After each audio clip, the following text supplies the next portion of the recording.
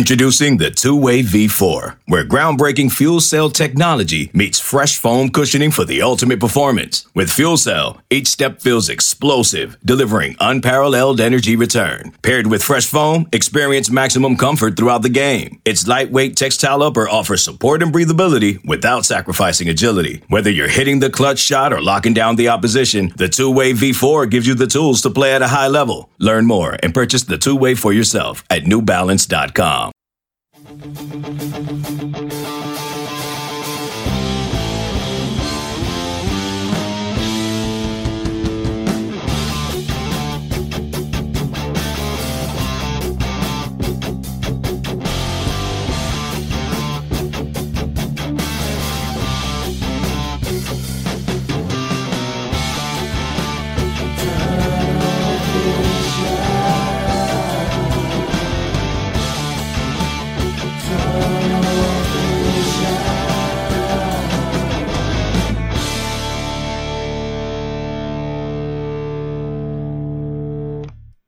Hello, everybody, and welcome to another edition of Tunnel Vision, a show brought to you by USCFootball.com.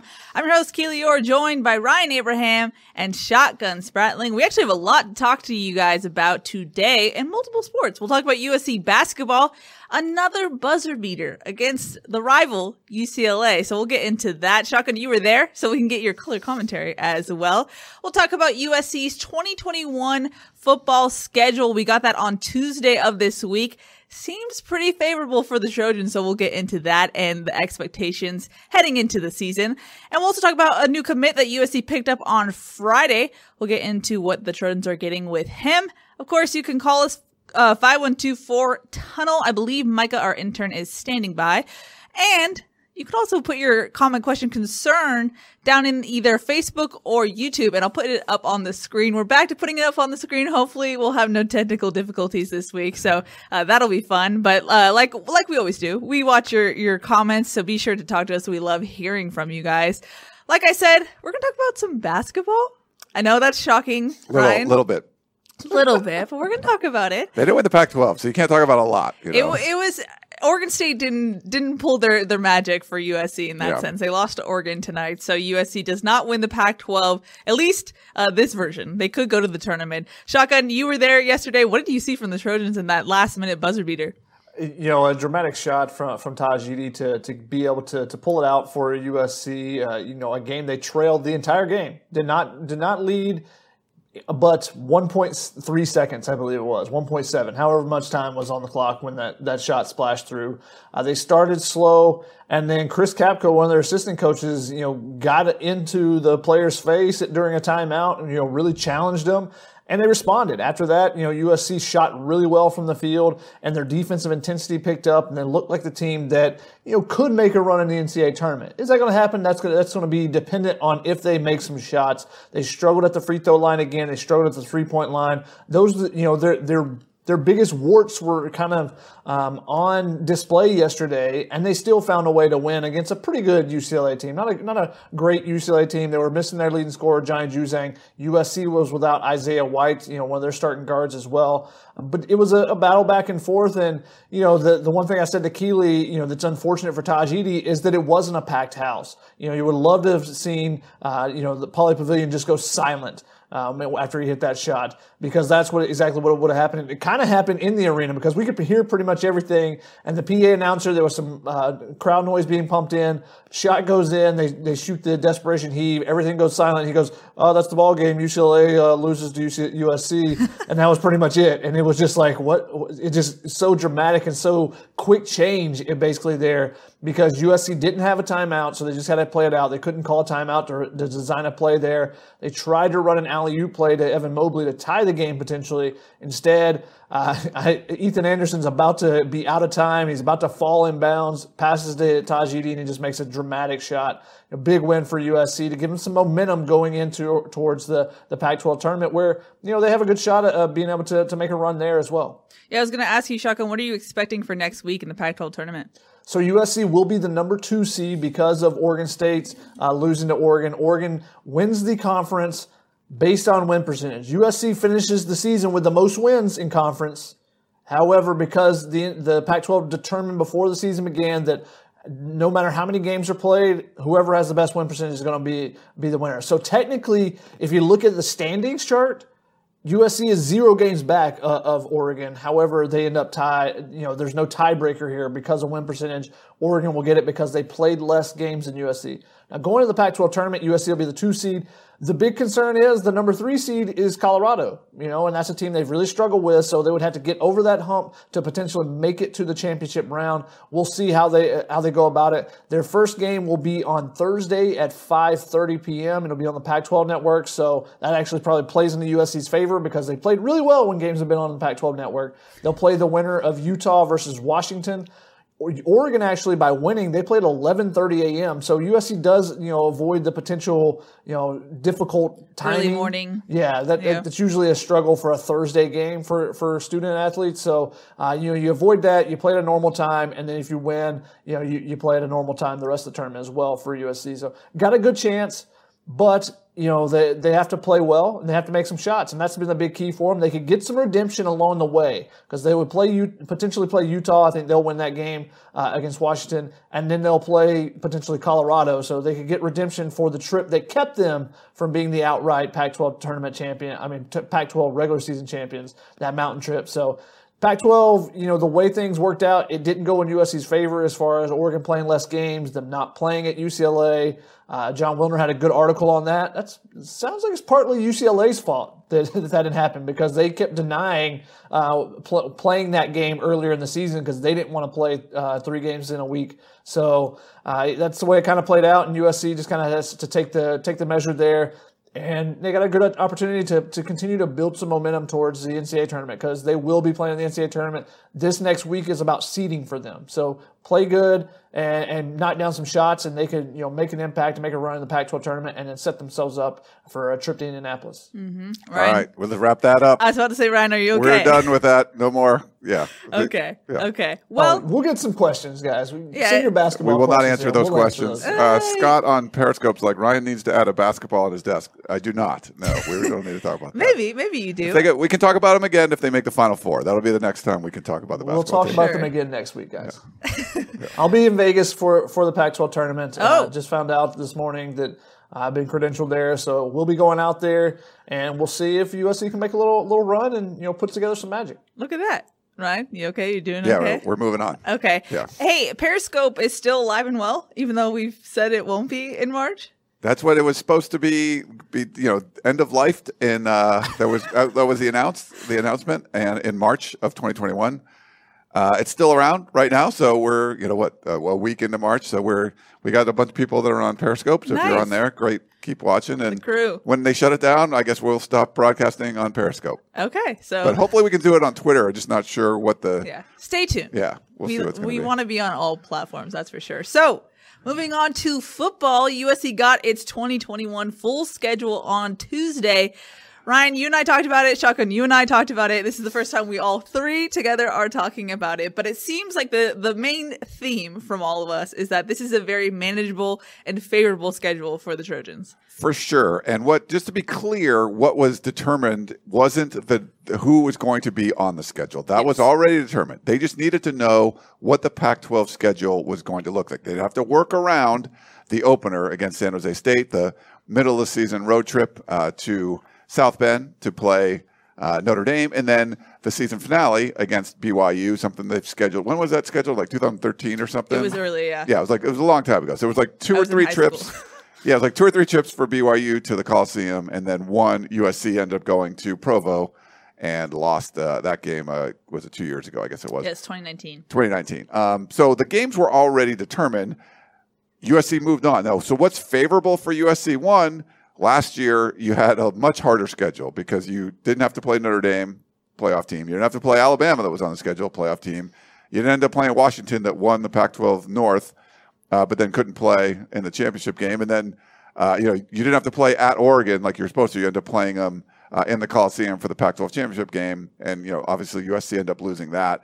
So there's some favorableness to that Oregon and Washington are now gone. There were supposed to be 2 years, 2019, 2020.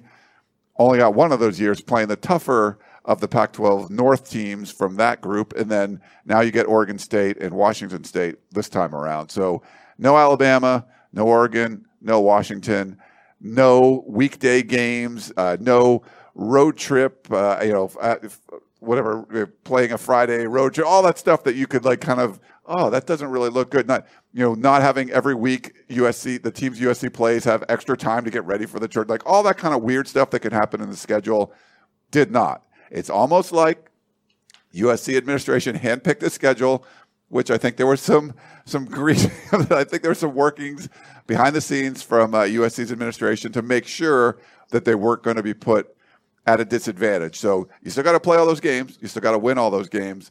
But there's not going to be a time where you're like, man, you got to go on back-to-back road trips and the other team's off a bye. All that kind of stuff is out of the equation. So to me, no excuses whatsoever. USC is going to be the most talented team in the Pac-12.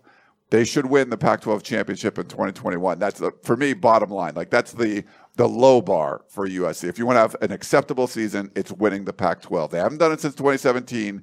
You got to do it in 2021 where everything is set up for success for USC. Has the new talent composite come out yet?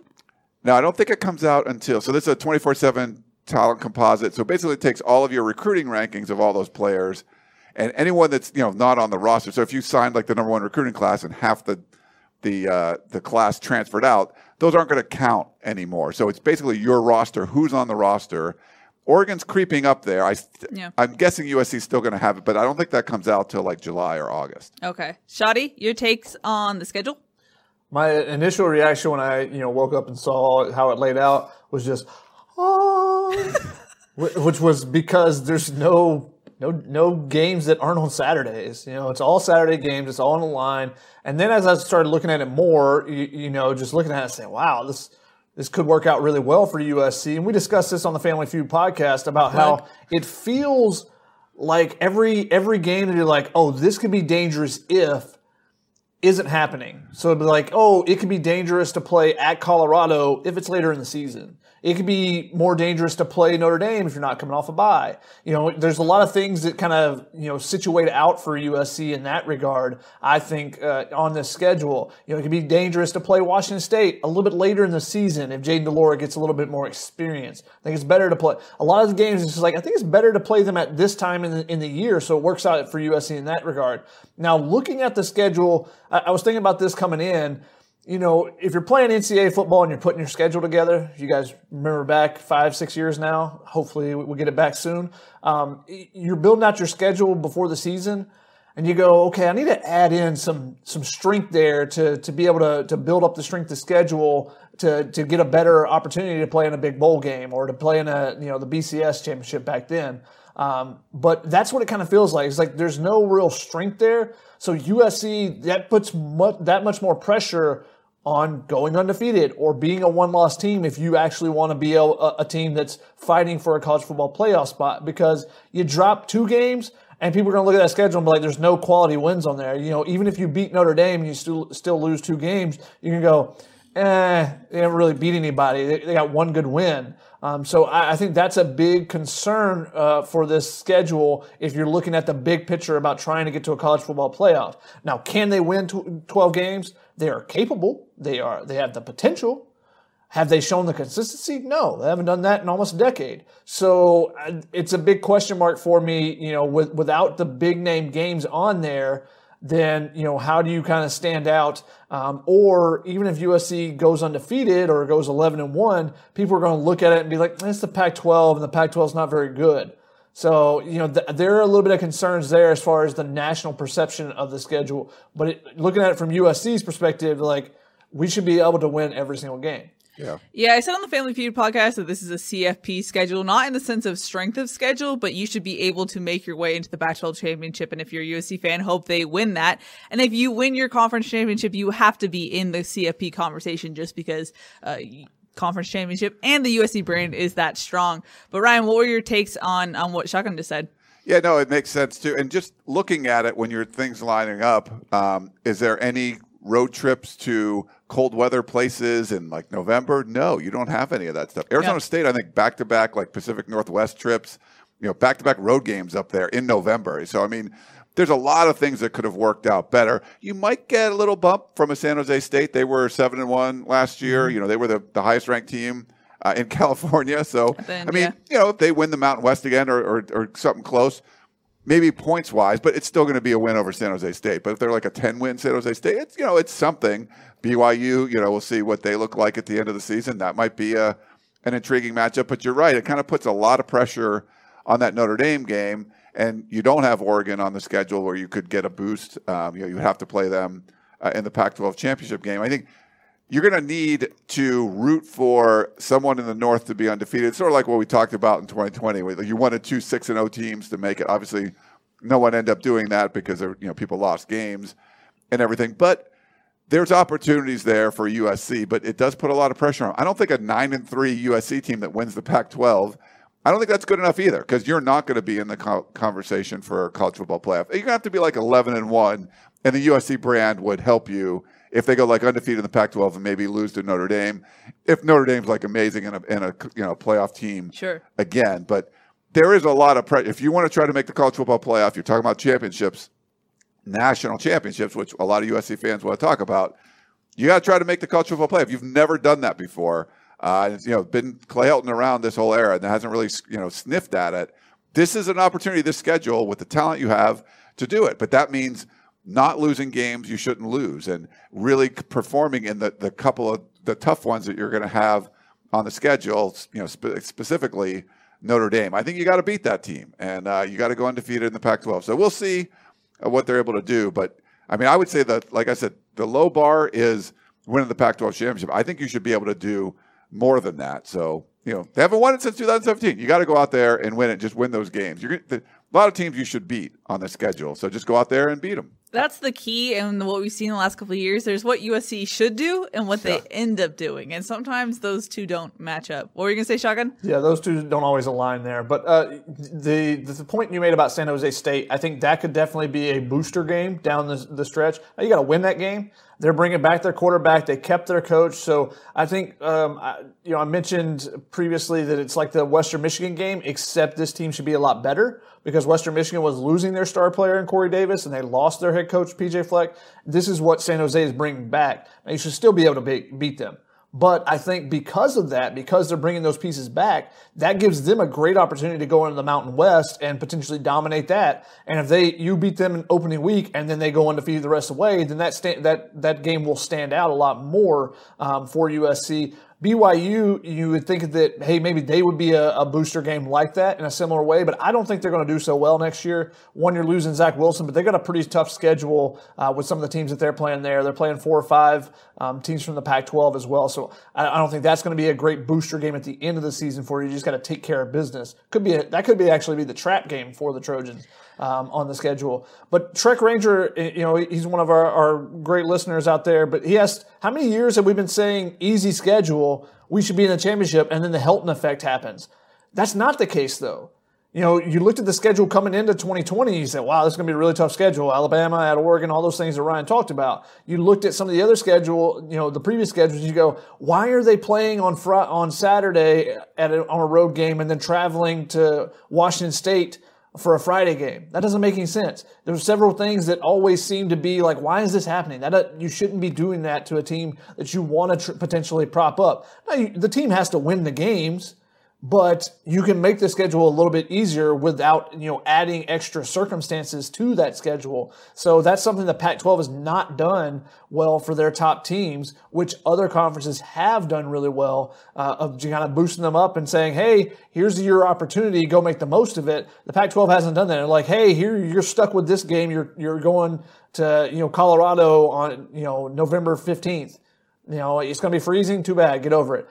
So they haven't played things out that way. So that's what we're talking about here, Trek, is that USC, this schedule iteration is much, is taking out all those extra variables that you could potentially have and putting it just straightforward and saying, hey, show up or don't try to convince us that you're the premier program in the conference anymore. Yeah. Real quick, Keely. Yeah. As far as the Pac-12 schedule goes, I mean, obviously, no Oregon, no Washington, but just in general for the Pac-12, on the plus side, there's a lot of production coming back. If you look at some of the teams, they're among the Pac-12 the highest percentage of production returning, like starters and stuff, like 80%, stuff like that.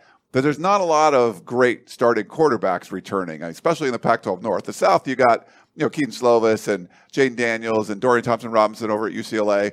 But, Oregon's lose their quarterback, Washington, Stanford. I mean, so there's a lot of teams in the North that you're like, oh, they could be pretty good, but they have to replace a quarterback again. So a lot of production coming back. So there could, could be some feisty teams. But as far as quarterbacks go, like you got to look for the Pac-12 South. It's between Jaden Daniels, DTR, and Keaton Slovis, I think, for the best returning guys. Yeah. And Utah could be dangerous too because of the transfers they got into the position as well. Yeah. They got a lot of guys on the roster, but whoever played against USC last year, what's his name? I forget. He transferred out. Cameron Rising started the game, and then Jake Bentley, the grad transfer from South Carolina, he transferred again. Yeah, Bentley is out, and Rising is not going to be able to participate in the spring, but he should be available for the fall. He was the starter last year. USC knocked him out. So they also bring in Charlie Brewer from Baylor, who started there. So they're going to have a good competition there. I think that's a team that has some talent at the quarterback position. Obviously they have not had a Pac-12 experience, but I think Oregon, that one might be actually an addition by subtraction just from seeing the way that Tyler Shupp threw the ball in the Pac-12 championship game. We'll see how their offense, maybe they change things. What do they try to do with the next quarterback they bring in there? Now, something that Shotgun mentioned on the Family Feud podcast, he kind of half-heartedly circled November 13th at Cal as a trap game. And Ryan, since Chase Garbers is your guy, what are your thoughts on that take? I mean, it's funny. Cal and Oregon swapped a bunch of assistant coaches. Tim DeRuyter, who I liked a lot, he's at Oregon now. The Bears, it's funny, when they were just really good on defense, I think that's when DeRuyter was running things. They sort of fell off a little bit last year. They didn't like the offense all that much, but you thought that there was a lot of potential. When Garbers played in 2019, he was 7-0 whenever he started or played most of the game. They got to get some things working on offense. I think they've made some switches there too, but they're a dangerous team. I mean, they beat USC a few years ago. I'm not sure Cal's going to be. I like Garbers. I like what Cal, some of the stuff he was doing on offense, but they did not look good last year. He just didn't look like he was all together. But it's a weird COVID year. If you're a Garbers fan, like I was before, like you say, hey, he was the. Are you not anymore? He was the league MVP in 2019. They just didn't look the same. According to you. Yeah. Well, I mean, when he was in, they won. Okay. With the whole offseason and everything, you're hoping that they're going to, be a better looking squad. Just it didn't quite look right. But I think DeRuyter was a really good defensive coordinator. And when they kind of gave him that co-defensive role, the defense didn't look quite the same. They could make an Oregon defense really dangerous. But Keith Hayward, he was at USC. He was at Oregon. He's now at Cal. So there's definitely some swapping going on. So we'll see how those coaching staffs play out that way. Was that an athletic director trade? Yeah. I don't know. That's interesting. I don't know. We'll give you DC for your DB coach. Can you throw in a player to be named later in the transfer portal? Thanks. Ryan, did you say that Cal didn't like to offense? Is that what you're phrasing? That was our joke. Was because they were so good on defense. I think it was 2018 or something when they were so good on defense. We were like, don't even try to offense. Just let the defense score. Offense. It's a verb now. Got it. Just wanted to make sure. We actually have a caller on the line, and I believe he has some questions about the schedule. So let's go to him. It's our buddy John from Glendora. Hello, you're live on Tunnel Vision. Hey, what's up, guys? Ready for Ryan to roast me again today? But I gotta say, finally the Pac-12 got it right with giving SC a favorable schedule to actually play in a Final Four. That's all I really have to say. They finally got it right. No weird games in November. They're ready to play ball. Finally.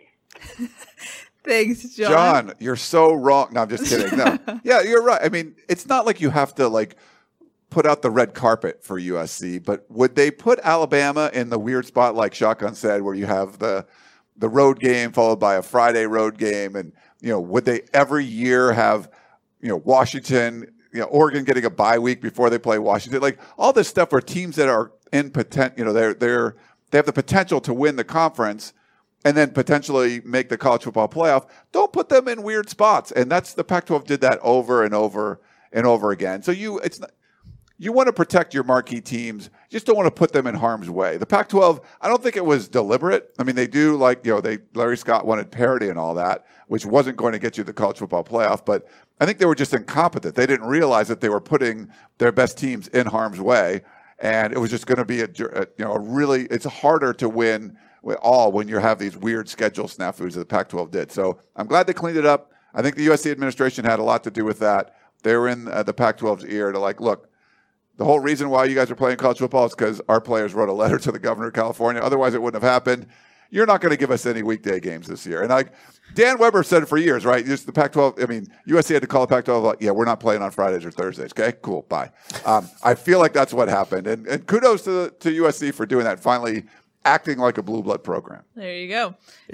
I think what Ryan, to make it a little bit more succinct, is that it wasn't sabotage. It was just incompetency from the Pac-12.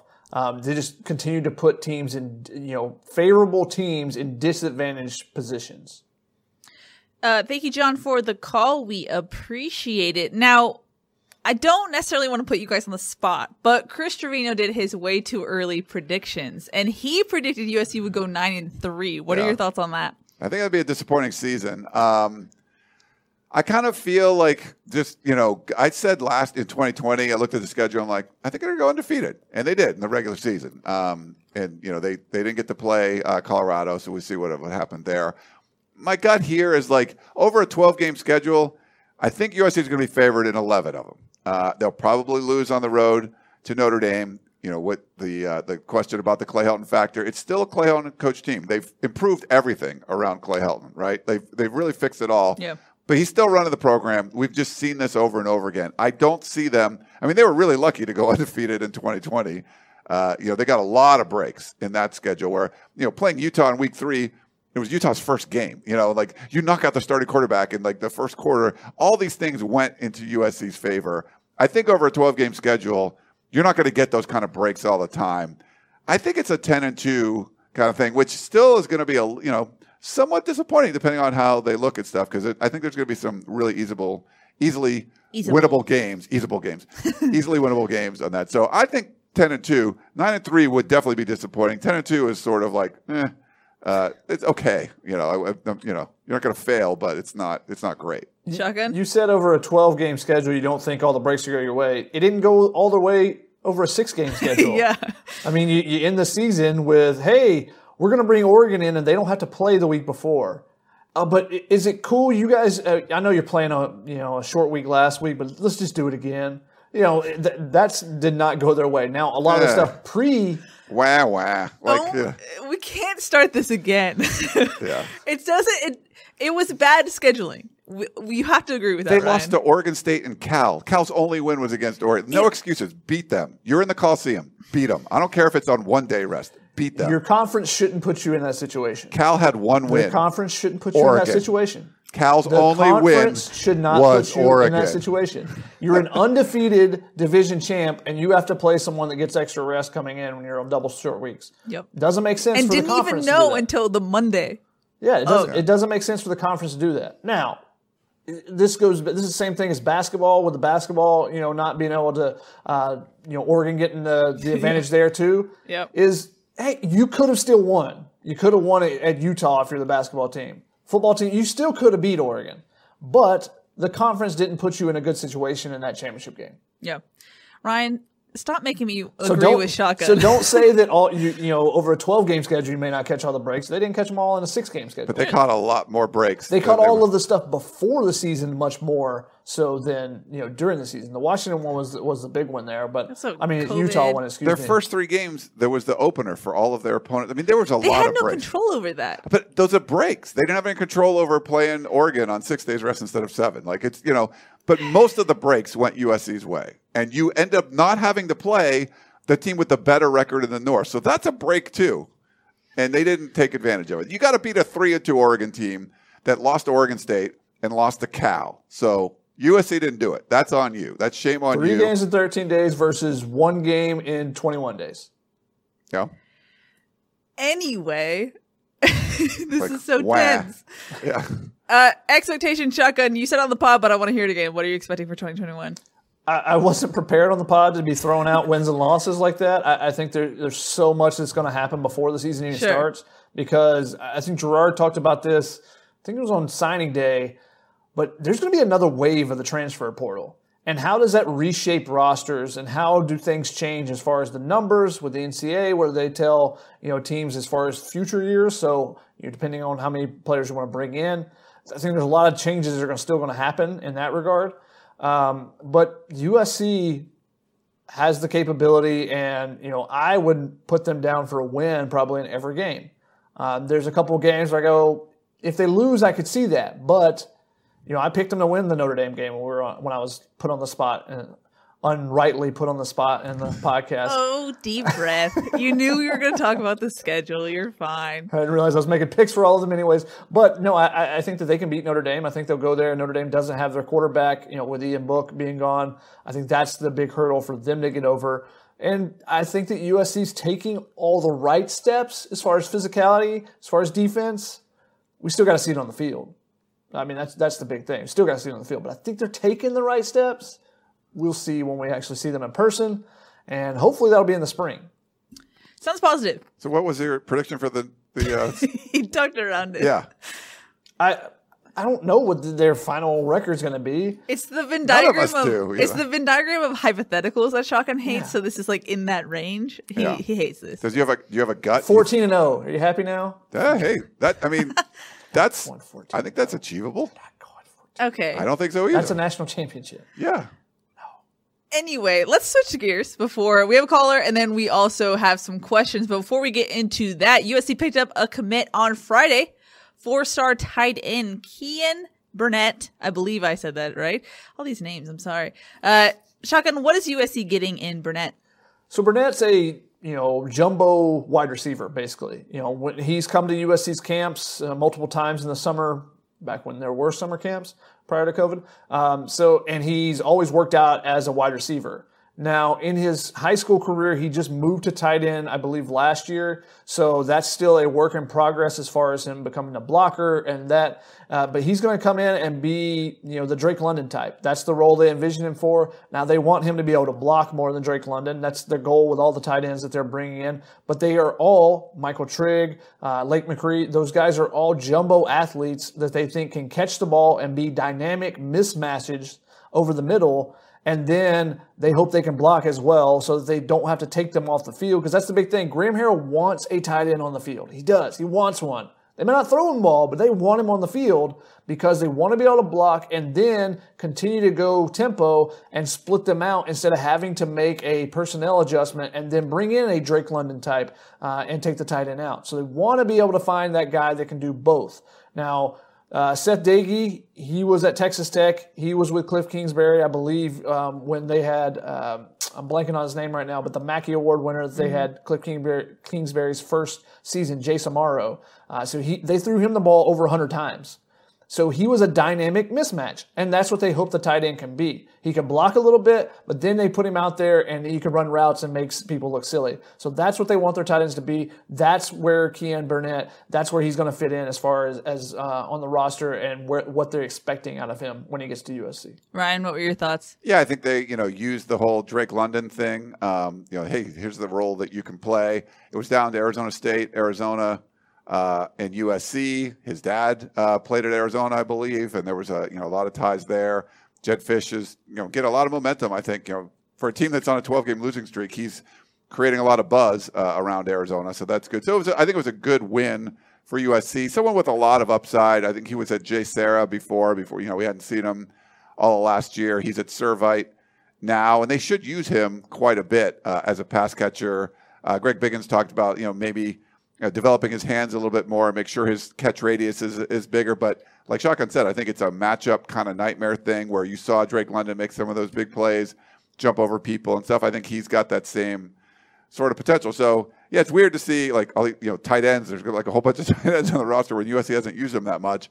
So I think how USC's offense runs the football, do they do it more effectively with tight ends blocking, and are they used as pass catchers a lot more than what we've seen in the past?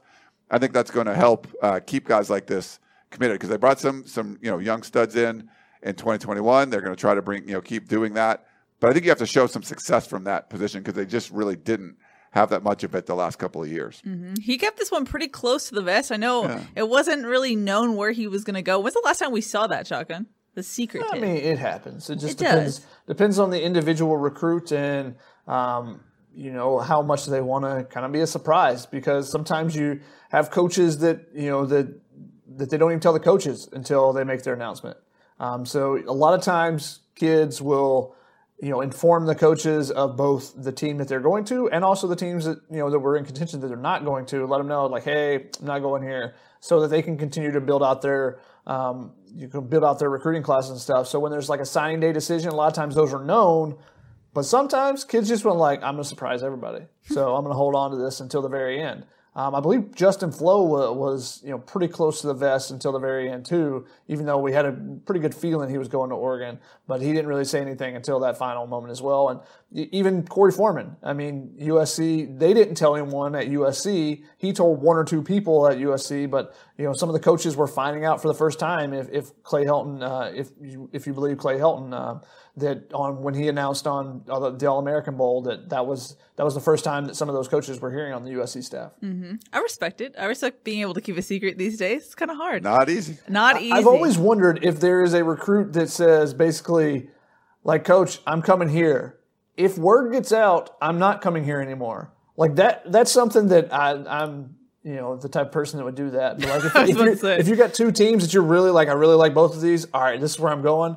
Let them know, but then I want it to be a big thing. I want it to be a surprise. And if it somehow gets out, if you let it out, then, I'm going the other place. It would be telling about that staff. So you never know.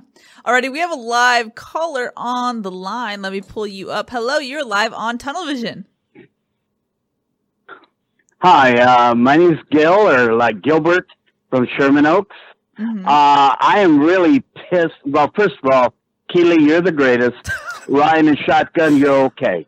All right. Thank you. Thanks, Gil. I am really upset, pissed. I'm a traditionalist. Been following SC football for 68 years. Yeah, wow. You heard that right. Since I was 12 years old, and I'm a fanatic when it comes to SC football.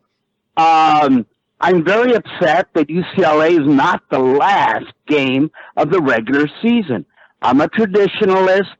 Even in basketball, we happen to have UCLA as the last game of the scheduled season. I'm really upset that that's not the last game of the season, whether it's away or home, and that is basically my complaint.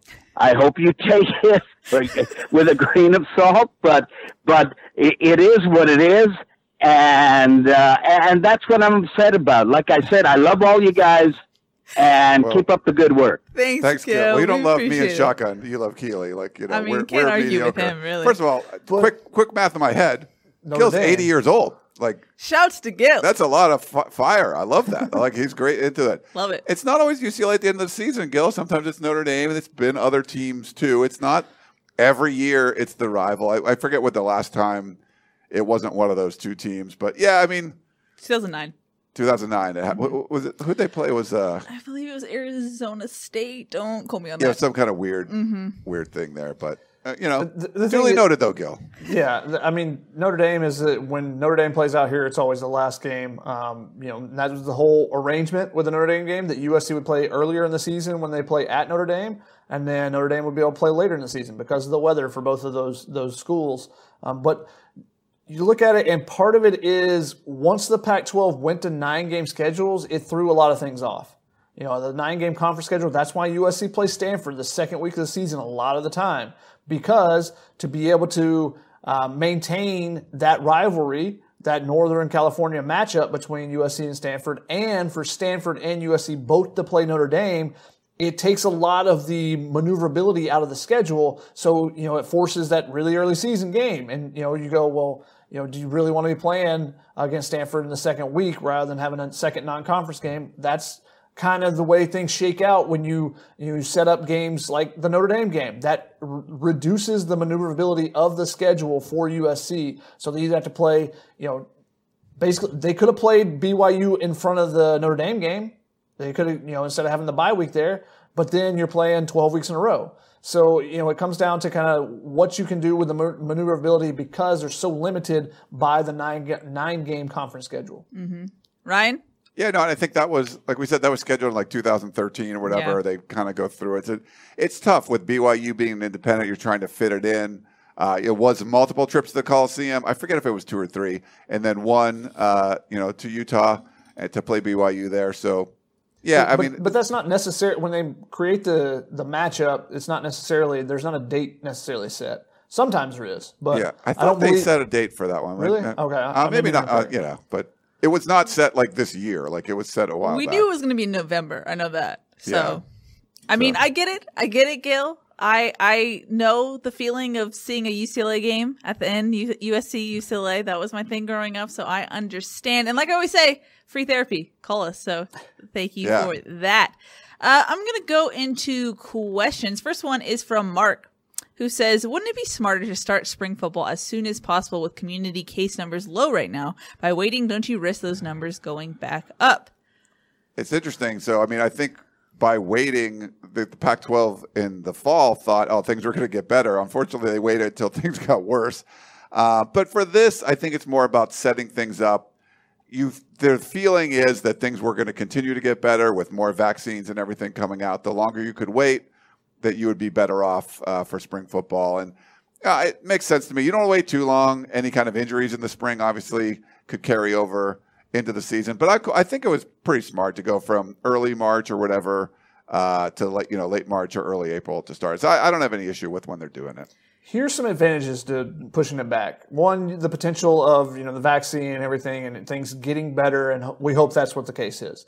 But also the advantage for USC is you have a new strength and conditioning staff, so more time for them to work with them before you get to the field. So that's a positive there for them. The problem with you can't really, it's too big of an operation to just be like, all right, let's change our mind and let's do it right now. Just because there's the lead up time into it, there's the difference with conditioning because you set a schedule, how you're going to lead into spring camp. There's also just the logistics of it, getting the right people on campus and all those type of things. So it's not, you've seen, I guess, thankfully the Pac-12 has been really flexible with some of the games, basketball, being able to reschedule things on short notice. And you see that a lot of times in some other sports, but you can't really, spring camp is such a big thing. It's not just one practice that you're moving around. It's a 6-week operation actually. So I don't think you can just make that quick switch when you see that the numbers are down right now, unfortunately. Mm-hmm. Makes sense. Also, you get more, I don't know if you guys mentioned it, but you get more time for the bodies to rest because it was a later season. So it works out that way as well. That's true. Yeah. The season would normally end at a few weeks earlier. You're going to start it a few weeks later. That makes sense too. And it's better because the basketball team may, play longer in the season. We're not mentioning basketball for the rest of the show. I'm going to keep doing it. We're not mentioning basketball. For you, we're going to mute him if he's mentioning basketball anymore. Good luck. And for the beat reporters, you're not covering the first week of spring camp and the Pac-12 tournament, so it works out that way. Yeah. Sorry, boss man. Jasper Smith said, "Will the wide receiver core be better in 2021 versus 2020, assuming Kyle Ford is healthy?" No. Because no Tyler Vaughns, no Amon-Ra St. Brown. I think that's proven production. I think there's a bunch of great players on this squad, and they could get some transfers. Puka Nacua just entered the transfer portal. Who knows? Maybe he ends up at USC. But no, I think the 2020 wide receiver group would be better. Yeah, I think so. Those two guys, so much experience, and they can do different things. I think Katie Nixon is a great fill-in to potentially fill in a role of Amon-Ra St. Brown and do some of the similar things, but Amon-Ra St. Brown's the real deal. We had a question from Ian on Facebook who said, no Washington or Oregon on the schedule. USC obviously needs to take advantage of that, correct? Yeah. For the people that are on the Peristyle message board, if you're not a member, you make sure you go check it out. You guys like chatting on YouTube and Facebook here. You can do it all week long on the Peristyle on USCFootball.com. Become a VIP member. It's definitely worth the money. Go check it out. But they're talking about that stuff all the time, how Clay Helton and USC were really lucky to avoid a lot of those games. And you have to take advantage of that. It would have been tough in 2020 if you had the full schedule to show everyone, hey, we got this new defensive staff with the second year of this offense. things are going to be rolling. They didn't really get a chance to prove it because all of those tough games were removed from the schedule. And now this year, you expect the team to be better, but there are not as many opportunities to be tested at a high level. So you sort of avoid all that, and you just have to take advantage of it. You have to go out and beat those games. You don't have to play at Oregon. You're playing Oregon State. You don't have to play Washington. You're playing Washington State. So, yeah, I think USC has to go through and take advantage of all that opportunity. They have to take advantage of it, but I think it's very telling of where the program is at that you don't want marquee matchups on there that would help you as far as potentially getting into the college football playoff. You're worrying about, what can we actually win rather than, let's get that team on the schedule because that's going to make us look that much better. Yep. We had a question from Pooter Williams who says, hey, Ryan and Shotgun, who will rush for 1,000 yards in 2021 for USC? No one. One of the ball boys running around, going after the extra points and stuff maybe? No, USC's, I don't think they've got a running back that's going to rush for 1,000 because the one thing that maybe is Mike Jinks talking about that they're going to, basically stick with one guy. We'll see if that happens. There's been things that have been said in the past that you go, okay, we'll see. And it didn't happen. So that's one of the things. If they do that, then sure, Vi or Stephen Carr, whoever wins that, or Keontae Ingram coming in, then yeah, if you're getting the majority of the carries and you get 20 carries a game, sure, I think there's potential. I mean, yeah, it's unproven. If USC has a great run game in 2021, that's an awesome sign. I think Scott on Periscope was saying he wants this team to be a violent running team. You have, Clay McGuire, the new offensive line coach. You're expecting the run game to be better. You got to replace Elijah Vera Tucker. Not sure what you're going to do at left tackle just yet. They need to be effective running the football. I don't think it's going to be with a 1,000-yard rusher, but you need to have a pretty good, yards per carry average, and you just need when it's 3rd and 1, 4th and 1, just be able to pick up the first down. So I want them to be a lot more effective, but I don't think that's going to equate to a 1,000-yard rusher. Just the way we've seen things develop with Graham Harrell's offense the last couple of years. Ryan, you already touched on this, but Andy on Facebook wanted to know, do you see Puka Nacua actually coming to USC? I don't think so. He just entered the transfer portal today. There was a lot of talk about, BYU or Utah. He was a commit at one time, didn't announce that he was a decommit and signed with Washington. And, he's had some injury issues there. I really liked him, though, as a player. I remember covering him at the Polynesian Bowl in Hawaii, just great kid. He's probably, he could probably be a broadcaster someday. But I'm not seeing that one happen. But who knows? He was a commit to USC at one time. But my guess would be probably ends up at Utah or something. Shotty? I don't think he's going to Utah. His older brother just went into the transfer portal earlier this offseason. Oh, that's from true. Utah. Yeah, that's true. They've had some issues with the wide receiver position. The wide receiver coach, I think, is being fired or something. They just lost their wide receiver coach, yeah. So that lost is probably not the right word for that one. Apparently, there was some strange situation there. So he is gone. I don't know exactly what happened there, if he was fired or whatnot. But I don't think he's going to end up there. But then it becomes a question of, do they want to play together? Do they want to be a package deal? Because I think USC would have room for Puka. I don't think they have room for Samson and Puka at the same time. Samson, I think, would be a graduate transfer, and I just don't know where he would fit in the USC on the USC depth chart wide receiver position. So if it's a package deal, I don't think USC's in the mix there. We had multiple crowd questions. One from Blaze, who I believe is talking about 2021. He says, will fans be allowed 20% like the Dodgers if LA County is in the red tier? And then Jasper Smith wanted to know, with theme parks opening up soon in Southern California, will you guys be allowed access for spring football? Both good questions. Yes. For the fall, I'm guessing there's going to be some fans in the Coliseum. Yeah. It's the way things are trending now. The fact that USC announced that they would have in-person classes in the fall. It's, if you can have a bunch of guys in a chemistry lab, in a building, you can't have people in the Coliseum watch a football game. They're a little different, Ryan, but yes. It's a little different. One's inside, one's outside, One's educational. It's educational to watch a football game, Sure. So my guess is going to be, yes, they're going to have that. We haven't heard anything as far as spring practice goes. I know Arizona State started. They're allowing like a rotation of reporters. So I think 4 reporters can go to every practice. So it'll be different every game. Every session. Yeah. So I don't know. Will USC do something like that? Or the easy thing to do is to continue not allowing media in. So my gut is going to say that's probably what's going to happen. But if they want to be a little proactive and say, hey, it would make sense to let these guys watch and report on what's going on. We got all these new coaches, new strength. Like they want to see what things are looking like. Yeah, I think that's a smart thing to do. But will USC do it? Not sure. Optimistic. Yeah, the question is letting people on campus. I think the Coliseum actually is it's a separate situation, a separate entity there, because I cover college baseball. So there's 3 schools in Southern California right now that I know of that aren't allowing anyone on campus. So LMU, I can't cover games there because they're not allowing anyone on campus at all. No outsiders, allowed. So Fullerton and Irvine as well. And it's really weird. Irvine is allowing scouts to come, but they're not allowing media, which makes no damn sense at all. But that's happening there. So we'll see how things continue to evolve. The interesting thing for the Pac-12 is that the conference tournament, basketball tournament, the families are going to be allowed. So that was a big concern during the football season. It never happened. Well, it happened at Arizona. But Las Vegas, the Pac-12 is allowing family members to come. So I think it's starting to gradually go that direction for the conference as a whole. So I think that's a good sign that there will potentially be fans at games in the fall. Mm-hmm.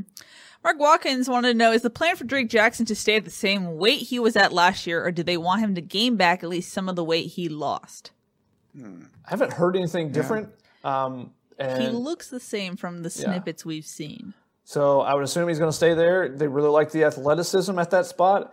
I think it was an adjustment period for him a little bit to play at a different weight and to play a little bit different. When you put the pads on and you start hitting people, that's when there's the adjustment period. He wasn't great last year. He showed some flashes of being really good, but he wasn't great, and I think he has greatness in him. So it'll be interesting to see when you line up Corey Foreman, on the opposite side of him, potentially in some pass rush situations, and he's trying to hold off Corey Foreman as well for his starting position. I think that maybe we'll see him take his game to the next level. Ryan, any thoughts? Yeah, my guess is he's going to probably stay the same, and they looked a little bit better as the season wore on. I don't feel like they're abandoning that experiment. That's something that Orlando wanted. I think they'll continue. He'll probably continue at that weight, is my guess, but we haven't heard, like Shotgun said.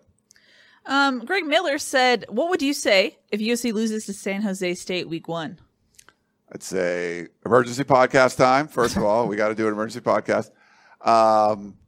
Brett Brennan would be number 1 on the list to replace Clay Helton. And, I think at that point, the administration has to say Clay Helton will not be the head coach at least for 2022, and then at probably some point in 2021. If you lose to San Jose State, you're not going 11-1 and winning the rest of those games. So there's major problems if a team with USC's talent loses the opener to San Jose State. All those things that were supposed to be fixed could not have been fixed if you're going to lose that game. They're just not that good of a team that a team like USC should lose to them. So major, major problems. Sound the alarm, hit the iceberg, Titanic, all that stuff, gone. I mean, this isn't your older brother's San Jose State team. This isn't the team that's going winless throughout the season. They are actually a decent team. They are. You need to win the game.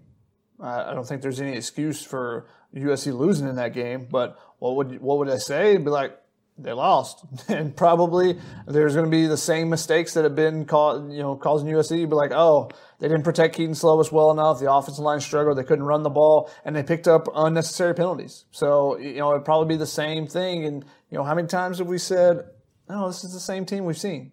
Oh, this is the same team we've seen. For someone who doesn't like hypotheticals, you really bought into that, Shotgun. Just throwing that out there. Coley White said, do you see USC special teams winning a game for the team? An improvement from last year, ?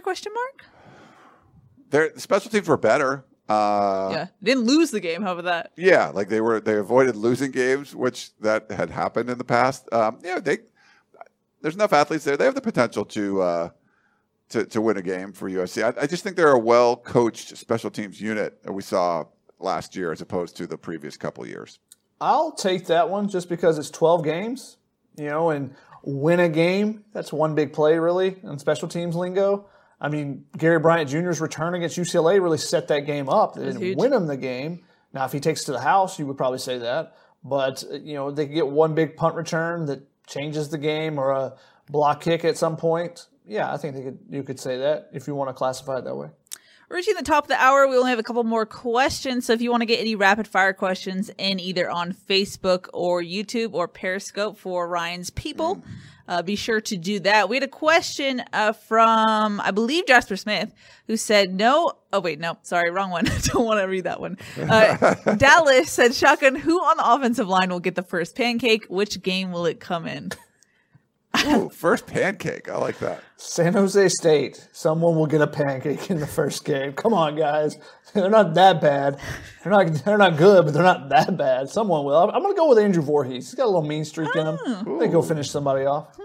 Interesting. I like that. Maybe Jalen McKenzie gets a pancake in that one. Is that your official guess, Ryan? Sure. San Jose State. Okay. Makes sense. I don't have any more questions for us, so let me keep looking. Ryan, anything else you want to add before we wrap this one up? So we didn't really get to talk about the winter workouts, so maybe just do that real Sure. Yeah, briefly. You had a little spot in the war room about that. Yeah, I put some stuff in the war room on Friday, so I tried to reach out to some different sources at USC.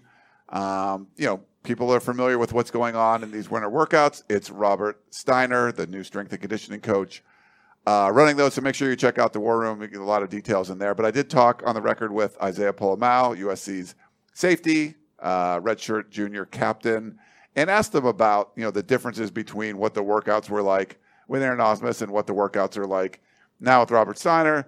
He said definitely that it's a lot more core workout. They're working on their explosiveness. And he said, with Aaron Osmus, there was a lot of stats. There was a lot of benches. And I don't think he mentioned squatting, but other people had talked about that with me, other sources, like they were doing squats and benches. It was a lot of kind of powerlifting stuff and seemed to be across the board. So you could be a defensive back and you were doing that kind of stuff, not necessarily just the offensive, defensive linemen. There's a lot of different ways to train athletes for college football. I'm not an expert in those, but just from talking to what Isaiah Polamau is doing and then some of the other sources I talked to, they seem pretty excited with how Robert Steiner was doing the training. And if you watch some of the social media videos with some of the drills they're doing, like flipping over a big, tractor trailer tire thing and then pushing a sled and running through cones. And it was a lot of, explosiveness and agility and things like that. And it was different. And I feel like, Aaron Osmus didn't really get, a fair shake with, coming in and really not having a lot of time to prepare for that first spring, and then having a COVID weird season where he didn't have guys in the weight room, and he was more of I want guys benching, I want guys doing squats, and you need all that equipment, and they couldn't do it with all that equipment. And I think a guy like Robert Steiner, he could do a lot more like body weight sort of stuff and sort of get the guys ready. That really wasn't Aaron Osmus's style. So I don't think what Aaron Osmus wanted to do and a pandemic where you didn't have these full weight rooms to work with worked out all that well. But the people I talked to, they all seem pretty excited. No, usually people are excited about a new strength and conditioning coach. It's always like everything's amazing. It's so much better than it was before. But just talking to people, they just seem like it's going to be a little bit more football oriented than what they were maybe doing in the past. Yeah, just a little preview. Chris and I talked to Brett Nealon, and we asked him about the winter workouts, and he was like, they are whipping our butts. So nice. He sounded like pretty impressed by it, and that's coming out this week, so be sure to stay tuned for that. But yeah, good review so far from the strength and conditioning program. We had a couple of questions filter in. One was from Hugh on Facebook, and he says, actually Corey, who says, why doesn't USC use the diamond end zone anymore? Ooh, no idea. Design. At first I was like, is this a play that I don't remember? No, they used to have it. I forget when that was. Early 90s last time I remember seeing it in video and stuff. I think some of it was like. Was I born? Yeah, you were probably born. I mean, because when the Raiders were there, when you're sharing the stadium, there was some differences, things that they couldn't necessarily do. But yeah, I don't know. We could ask someone about that, but it's been a while since I think we've seen that. And they had the Rams there for a while, so it was hard to kind of do the paint in there because you had to redo the paint over and over again. Yeah, that was paint over things. Rough. Yeah, I think they like the full color of the end zone. I think you prefer that if you're a team, just because it differentiates the field and makes it easier for the officials to make a call correctly as well, I think. But you couldn't really paint the whole end zone because you had to repaint the whole end zone with the Rams and all that kind of stuff, I think. Andrew says 8-5 or better for USC this season. Is that a question? Yes, it was a question. Either or. Better, yeah. I would say better than 8-5. Better be better than 8-5. Trek Ranger just said offensive line, all caps, question mark? Yes, Trek Ranger. They do have one. They have one. They do have one. Oh, we had a question They even have a coach for it now. They have a coach of the offensive line. We don't know who the left tackle is going to be. That's the biggest question on the offensive line. Yes. I tried to get Brett Neal on to talk about it. He didn't fully know yet, so we'll see about that. Shotgun, John Wilner just tweeted out the bracket for the Pac-12 tournament if you want to take a look at that, but I think we already know what that was supposed to be in case you wanted to visual representation. Yeah. Mark Watkins said, Keely, on a scale of 1 to 10, with 10 being Ryan Abraham levels of hate, how much have you hated having to watch basketball now that you're doing instant analysis for USC basketball games?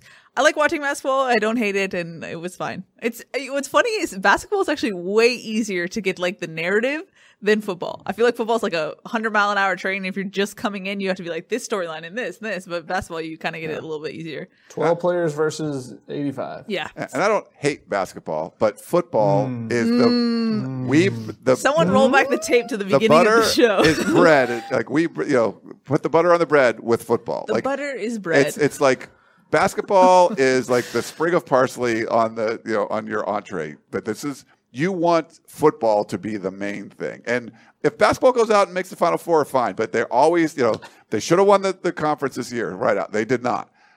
They're probably not going to win the tournament. They're going to get ousted in the first round or second round of the tournament, the NCAA tournament. How would you know? Because that's what always happens. So until that doesn't happen, we don't need to put all this focus on basketball. The Lakers could be wearing USC jerseys and riding like they're getting knocked out for sure. LeBron who? That would be Ryan.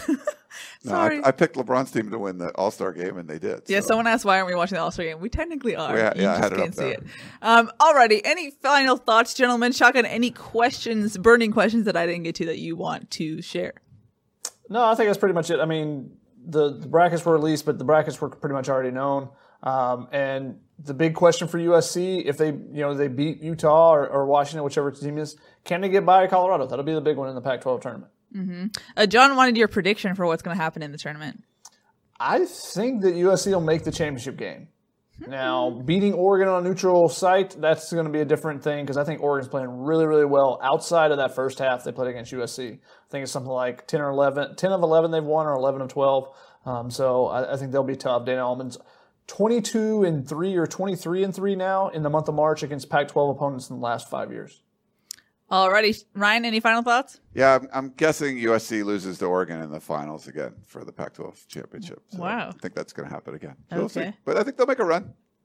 hope they win, and we can talk about it. But nice turnaround there. I don't believe that at all. It's not like I hate basketball, but there's all this off-season hype about basketball, and it's just not. There was not off-season hype. There always is. They signed the best recruiting class. They signed their best player ever. Yes, Evan Mobley. They were also completely revamping the roster. They were picked 6th. That's not off-season hype. Was a couple of years ago. It was supposed to be amazing. Didn't even make the they tournament. would have been if DeAnthony Melton, if Lynn Swann didn't DeAnthony Melton there. Yeah. Anyway. There's always they would have been good, except they weren't. Until they are good. You can say that about the football team, too, with Lynn Swann. Yeah. Anyway, that's going to wrap it up for this week's edition of Tunnel Vision. Programming note, next week is, I said Valentine's Day, is Daylight Savings Time Day thing. So make sure you set your clock for that. What a great ending to this show. That's going to wrap it up. That's Ryan. That's Shotgun. I'm Keely. We'll see y'all next week. Okay, picture this. It's Friday afternoon when a thought hits you. I can waste another weekend doing the same old whatever, or I can conquer it. I can hop into my all-new Hyundai Santa Fe and hit the road. Any road. The steeper, the better. Because my all-new Santa Fe is available with H-Track all-wheel drive, so I can hit the trail without a worry in the world. Heck, with 3 rows and best-in-class rear cargo space, I can pack the whole family in with all our gear. We've got available dual wireless charging for our phones, so we'll never lose touch with civilization, and we won't lose touch with the primordial power of Mother Earth. So which is it? Waste the weekend or do something a little more epic? And conquer it in the all-new Hyundai Santa Fe. Visit HyundaiUSA.com or call 562-314-4603 for more details. Hyundai, there's joy in every journey.